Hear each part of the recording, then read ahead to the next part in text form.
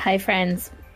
Welcome to the Psyche Mental Wellbeing Podcast with me, your host, Hannah. On the show, I'm joined each episode by an amazing guest to have an honest conversation, share our real life experiences, and tackle stigma and misconceptions around mental health along the way. We believe that everyone would benefit from focusing a little more on their mental wellbeing, and we're here to support you to do just that. Thanks so much for joining us. We hope you enjoy the show.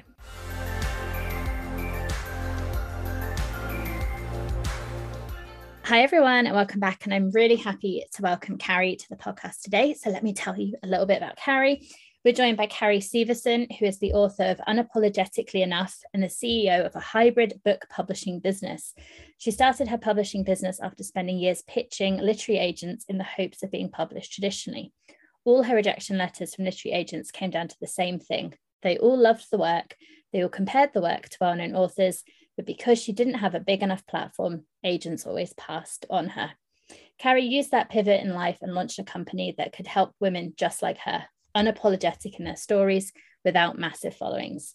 She's married to her best friend and on her next soul quest to become the next version of herself. She can be reached at unapologeticallyenough.com, and we'll find out more about where you can find Carrie at the end. But Carrie, welcome. It's so lovely to have you here with us. Thank you. I love that bio. That is actually what I created specifically for this journey, and hearing it read out loud again just makes me feel all warm and fuzzy. So thanks so much. Do you ever, sometimes when I've written a bio and people read it, you think, oh, wow. Yeah. That's me. Yeah, actually that is. And the concept of soul quest is really something that I initiated a term for as I was coming out of burnout, as I was rebuilding my cellular structure after, IVF failures, and this concept of accepting myself as enough each day is this concept of soul quest, and hearing it read by somebody else is really cool. Well, you're welcome. I mean, you wrote it. I know, right? But you're welcome. I read it out. Carrie, I can tell already this is going to be great fun. Even though we've got some really big topics to talk about. And I guess where I'd like to start, if that's okay with you, is you mentioned about IVF. And I think that's something that we've not talked about before on the podcast. Mm-hmm. And something I've not had that experience, but I imagine must be a really, really heavy topic, a really heavy experience to kind of go through. And I wonder if you could share a little bit about that with us. So I'm a professional writer, and when I was about 37, I'm in my 40s now, so years ago, I wrote about this really bad experience. I wrote about a really bad date, and I was on this date with this man, and I'm an entrepreneur, so I always got questions about how come I haven't been married, why I haven't had children. And I say that I got that question so many times that I could have had a laminated response card in my back pocket and just whipped it out. So I got the question, why haven't you been married? And when I told him I was running after my career, he was like, well, you missed your chance to get married and have kids, and that's too bad. And I was in my late 30s. So after that, I left the date, said, thank you, I don't want to see you again. And then I wrote about that experience for massive women's media outlet here in the States. And the response from that was outrageous. Women from all over the world came forward and were like, people say that to me all the time, and so I made an agreement with myself after that if I hadn't met the man I was going to marry, I would, within a year, I would look into preserving my eggs. So I wound up finding myself in a doctor's office 6 months later, and that's what happened. He was like, hey, you should really consider doing this. I was pitched by his team of people that frozen eggs only have a 30% chance of making it to a live birth. You should consider making embryos too. So here I was as a single woman, and totally out of my realm. But again, going back to this idea of I don't know where this dude is. I want to give myself the possibility of having my own children. I should do this. Plan B and plan C sort of presented itself to me. So I moved forward with it. The stress of all of that was one thing. The stress of the price of the fertility drugs was something that was never addressed. So a couple days after I get this, like I signed this like huge contract. So yeah, I'm going to go through with this. I get a call from a pharmacy. They're like, hey, you owe us $6,000. Your drugs are ready. And I'm like, you have the wrong number. I don't know anybody's $6,000. I don't know what you're talking about. And they're like, no, you are going forward with this harvest. They called it a harvest.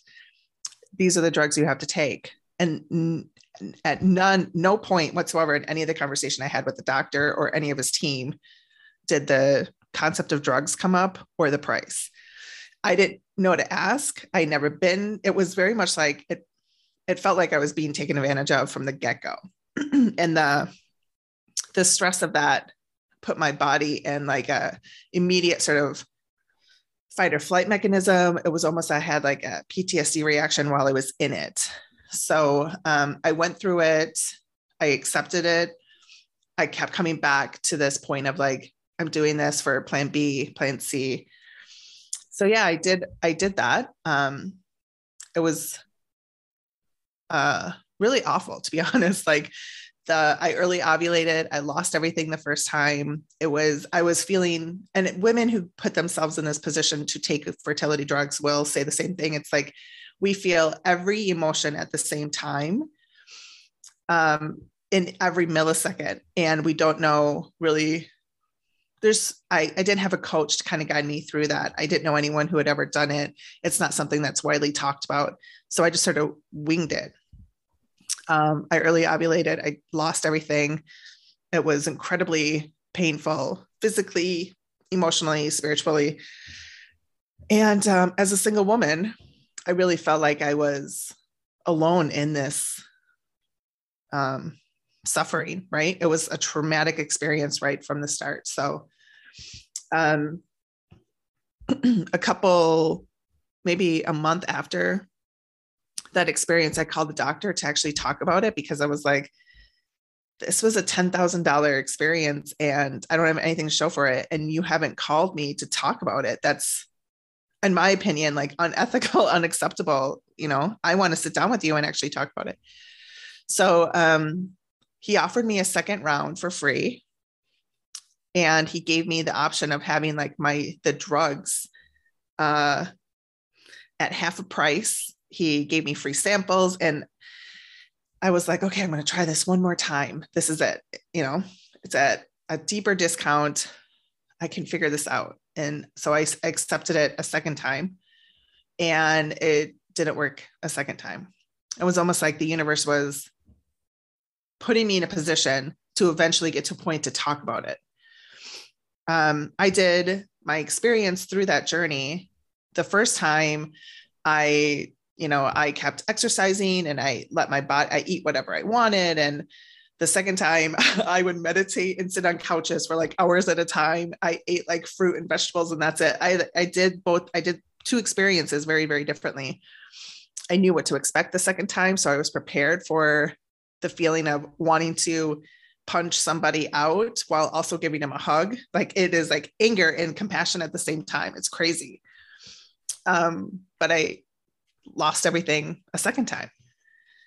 So that was and the pain of that, the trauma of that was there for me. And it took probably 2 to 3 years to recover from that. The really hard piece of it was about 6 weeks after my last shot. And I ended up taking 107 shots. And that's for 2 rounds. I know women who have done this 5, 6, 7. I even saw someone yesterday post that she was doing it for an 8th time. I cannot possibly imagine putting my body through that 8 times. I won't do it again. But about 6 weeks after I took the last shot, I got the flu. I hadn't had the flu in about 20 years. So I just accepted the fact that my body was breaking down. I needed to rest. I needed to address everything that I had been pushing down. And then 2 weeks after I recovered from that, I got a second flu. And then over the next 4 months, I got 8 bacteria infections and a wild rash up and down my entire torso, and mold poisoning, candida. My body was expressing all of the junk I put in it externally. Like it was crazy. And I was getting tested for everything under the sun, like multiple sclerosis. People were testing me for rheumatoid arthritis. I was being tested for cancer. I was bedridden. Like it was a decision I made because I was trying to preserve something that, looking back at it, hindsight, was not something my body accepted. And I truthfully feel like everything that happened so I could write this book and talk about it today, because it's not addressed. The drugs aren't talked about here in the States. What we do to our bodies isn't talked about. So yeah. It was awful. Yeah, well, thank you so much for sharing that so graciously with us. And, you know, I'm sure lots of people can kind of think about the emotional impact, but the kind of financial, and, you know, in the UK, it's not as much as it is in the US. And some rounds, depending where you live, there is a bit of a postcode lottery. Some rounds you can get on the NHS after, if you kind of jump through some hoops for it. But that kind of physical as well, that you've kind of suddenly you've got this massive bill to pay, you've got that emotional, you know, whether it's been successful or not, and then you've got that physical impact. It has to come out somehow. Yeah. Then there's so if it did work, I've got these eggs or embryos on ice, and then you have to pay consistently to keep them on ice. Like the whole thing is just wild that we don't think about when we go into it. So it was like, I remember I actually wrote about it a lot for women's magazines as I was going through it. And there were doctors and networks here in the States that would pitch women, and it very much like a Pampered Chef sort of thing. It was like, get 10 of your friends together, we'll send a doctor out, and if you buy that night, you get 10% off your first year. And it was like, that's what it was.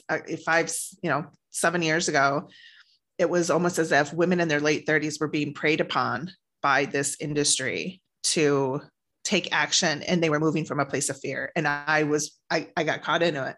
I moved from a place of fear.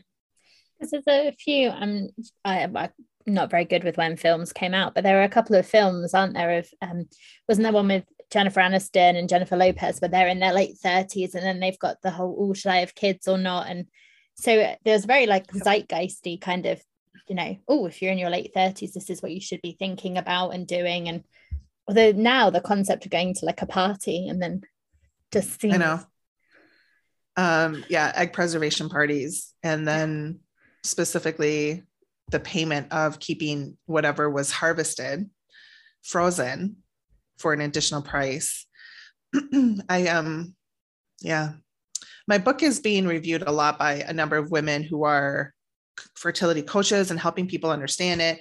Everything from embryo adoption all the way over to mental health fertility coaches. It is a wide spectrum that I was totally unaware of prior to moving into this. And I'm so grateful that there are people out there that are helping women in these various stages, because it is a mental funnel that is sincerely painful on a number of levels. So you said after the first round that you then hadn't really heard from your doctor. Was there any, you know, before you started, let's talk about it, let's talk about the impact, let's think about? None. Yeah. Nothing. And I was just going on this, I was trusting these people, and I was just going into it like, these are the professionals, they're the experts, they say I need to do this, and I didn't pump the brakes and slow down, which is my own fault, to I guess really ask. I didn't know about the drugs. No one said anything about the drugs. So I should have, once that call came in from the pharmacy, I should have actually asked about these drugs and what they are and looked into them, but I didn't. I just went blindly into this, trusting that the experts were leading me in the right direction. And that was my first mistake. So how are you doing now, you know, in yourself, kind of emotionally, physically, and everything? I've healed and come to terms and for like really processed the trauma of that experience. And I think I've put enough space between me and it where, I lost embryos, I lost the opportunity. And that was hard. I think I came to terms with that several years ago. I'm married now, and my husband and I, my husband has 3 children from a previous marriage. And so I'm a stepmom, and, we would love the opportunity to be parents ourselves. And whether that's in the cards for us or not is something that is a daily acceptance for me. And some days are easier than others. But what I was able to do in the healing was accept myself as enough with or without my own children. And knowing that my life path wasn't a mistake. I've done phenomenal things in my life as a single woman, as a married woman, as a stepmom. And if given the opportunity to have my own children, I would do phenomenal things as well. And so there's this constant acceptance that has to happen in order for me to sort of be in continued peace with myself as Carrie without my own kids. And you said before on the date, that you could have had that laminated card of, the questions that people ask you. Do you still get questions from people of, oh, are you going to have your own kids? Are you, does that still happen? Now it's because I'm in my mid 40s. I think women, they stopped asking me if I'm going to have my own kids. And the first, a lot of questions I get now that they know I'm married is, do you guys have kids? When I say I'm a stepmom, the conversation sort of shifts. So I do get questions around children, but once they know that I'm not a mom, I'm a stepmom, different questions come up. And now that this book is out into the world, or at least it will be here in mid-May, a lot of people just ask me questions about the book. Is that easier than because it can be really, really personal, can't it? To go like, tell me about, your plans, children, are you going to have them? What's going on with your, that's what people are asking, isn't it? And it can be very invasive, particularly if, there are challenges there. And it can be, it always was. Sometimes I remember like in my late 30s, early 40s, before my husband and I got together, if I was given the opportunity, before I wrote this book, if they were like, oh, are you a mom? I would sometimes lie and be like, yeah. And then I would, I would just go with the conversation because it was easier than getting the feeling of having to defend my life or explain my life. And that is really something that I really hope this conversation of enough does sort of unclick that comparison of like, your journey is your journey. It has nothing to do with my journey, and how you feel about yourself has nothing to do with how I feel about myself, or this like, it's not my responsibility to carry the weight of what you think of me or my life. Right. And that's been the ongoing opportunity, is to accept that your version of my life is none of my business. Is that where the unapologetically kind of comes from? That? Yeah. Yeah. So the unapologetic concept came to me as I was turning 40, because I had just really come out of this. It was almost like it was a true transformation, where to heal my body internally, externally, to heal my mind, my heart, to move past this trauma that started. My last shot was in December of 2017. I'm sorry, my last shot was in December of 2016. I spent all of 2017 healing. I met my husband in 2018. I turned 40 in somewhere in there. I'm so bad with that. But the unapologetic really came forward during that time, where I was like, you know what? I'm tired of this, like, of having to defend it, of having to explain it. I'm not doing it anymore. So And as I'm turning 40, I don't feel like I should have to. So that was a couple of years ago. Yeah, well, it's a brilliant title, and we'll You. tell people in a little while where they can find the book as well. And thank you, as I said, for sharing a really, really personal experience with us. And I think it's really important, you know, for people to share, so that other people who are experiencing it can kind of hear that, you know, those stories, which, like you said, we don't really talk about. We don't know. No.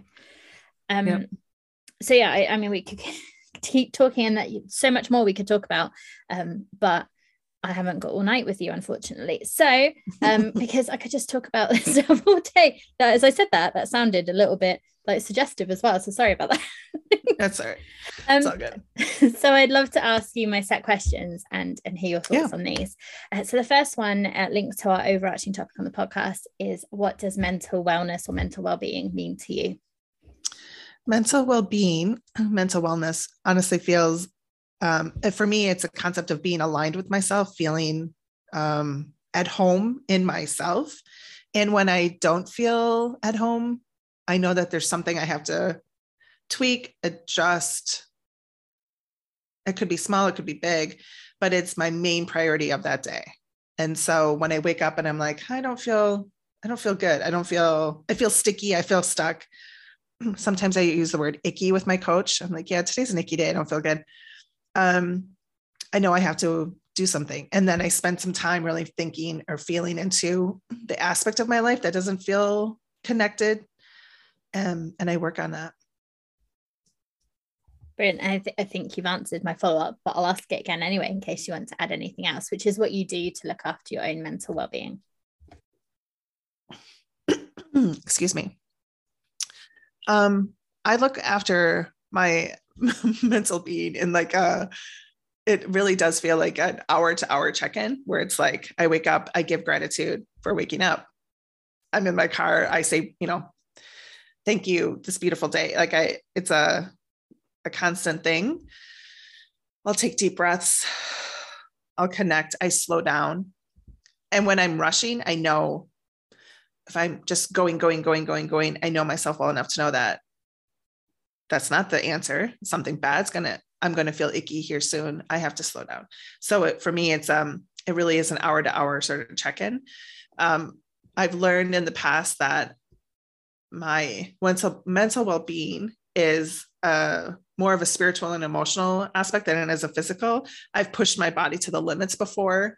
And I know now that like, that will increase my endorphins, get all the serotonin going and all that jazz. But for me, it's a short-term impact.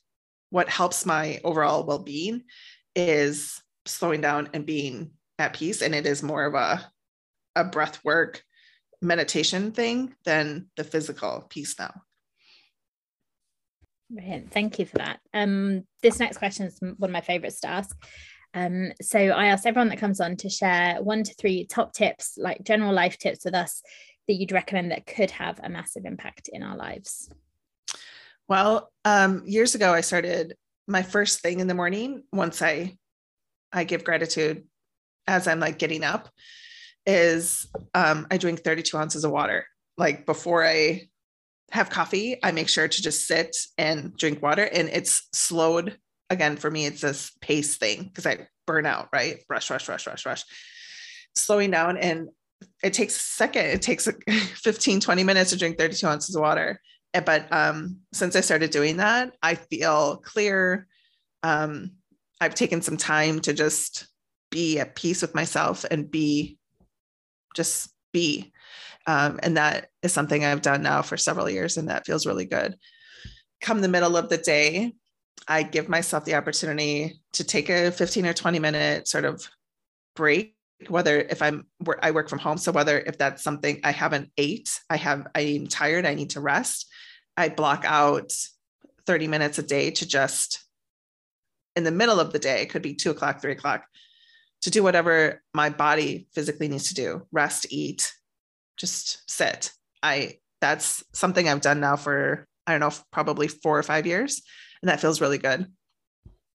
The third thing I do is when I was in the thick of it, I would go for gentle walks. It would take me, 15, 20 minutes to walk a mile sometimes because my body had so much inflammation after all the drugs that I had to be really gentle with myself. I would do it outside. I would sit down and I would pay attention to the colors around me. And for some reason, invoking that sensory that I hadn't paid attention to before really turned something on inside me. And so I would sit on a bench and I would look at the trees, the images of the clouds on the water. I would listen to the birds. I would imagine the sunlight coming down through my pores. Like I really invoked every sensory and gave myself the time and the space to be. And so for me, the real theme over the last 5 years has been shifting out of the doing into the just being, which is a daily thing. It's super hard for me. Yeah, I love those. Thank you. I can definitely relate to that. It's something I need to do more of. So I know we've mentioned your book, and in just a moment we'll remind people of the details of that. But I ask everyone that comes on if they have a book recommendation of a book or a TED talk or something that has been really impactful in your life that you'd recommend we check out. I read Seed of the Soul a couple of years ago, and that changed my life. That I'm a highly intuitive person, very spiritual person, that really changed how I looked at things. And I'll give a second one because this one really did something for me too. The Soul of Money, that changed the way I looked at my financial. And I read that in the middle of all of the IVF craziness. And those two books I could read and get something from over and over and over again. Yeah, lovely. Thank you. I've not heard of either of those, so I always love it when there are new books that I've got a massive reading list already, but I'll add those to it. Carrie, thank you so much. And my final question is where people can connect with you. If you can remind us the details of your book and where we can find it, that'd be fab. My website is unapologeticallyenough.com. The title of my book is Unapologetically Enough. It drops May 24th, anywhere you buy books. And I would love to hear from you. Thank you so much. Lovely. And this will be out just before then, the beginning of May. So when people hear this, you'll have like a couple of weeks until Carrie's book drops. So definitely check that out. But Carrie, thank you so much for joining us and for sharing a really personal story with us. I really appreciate it. Thank you.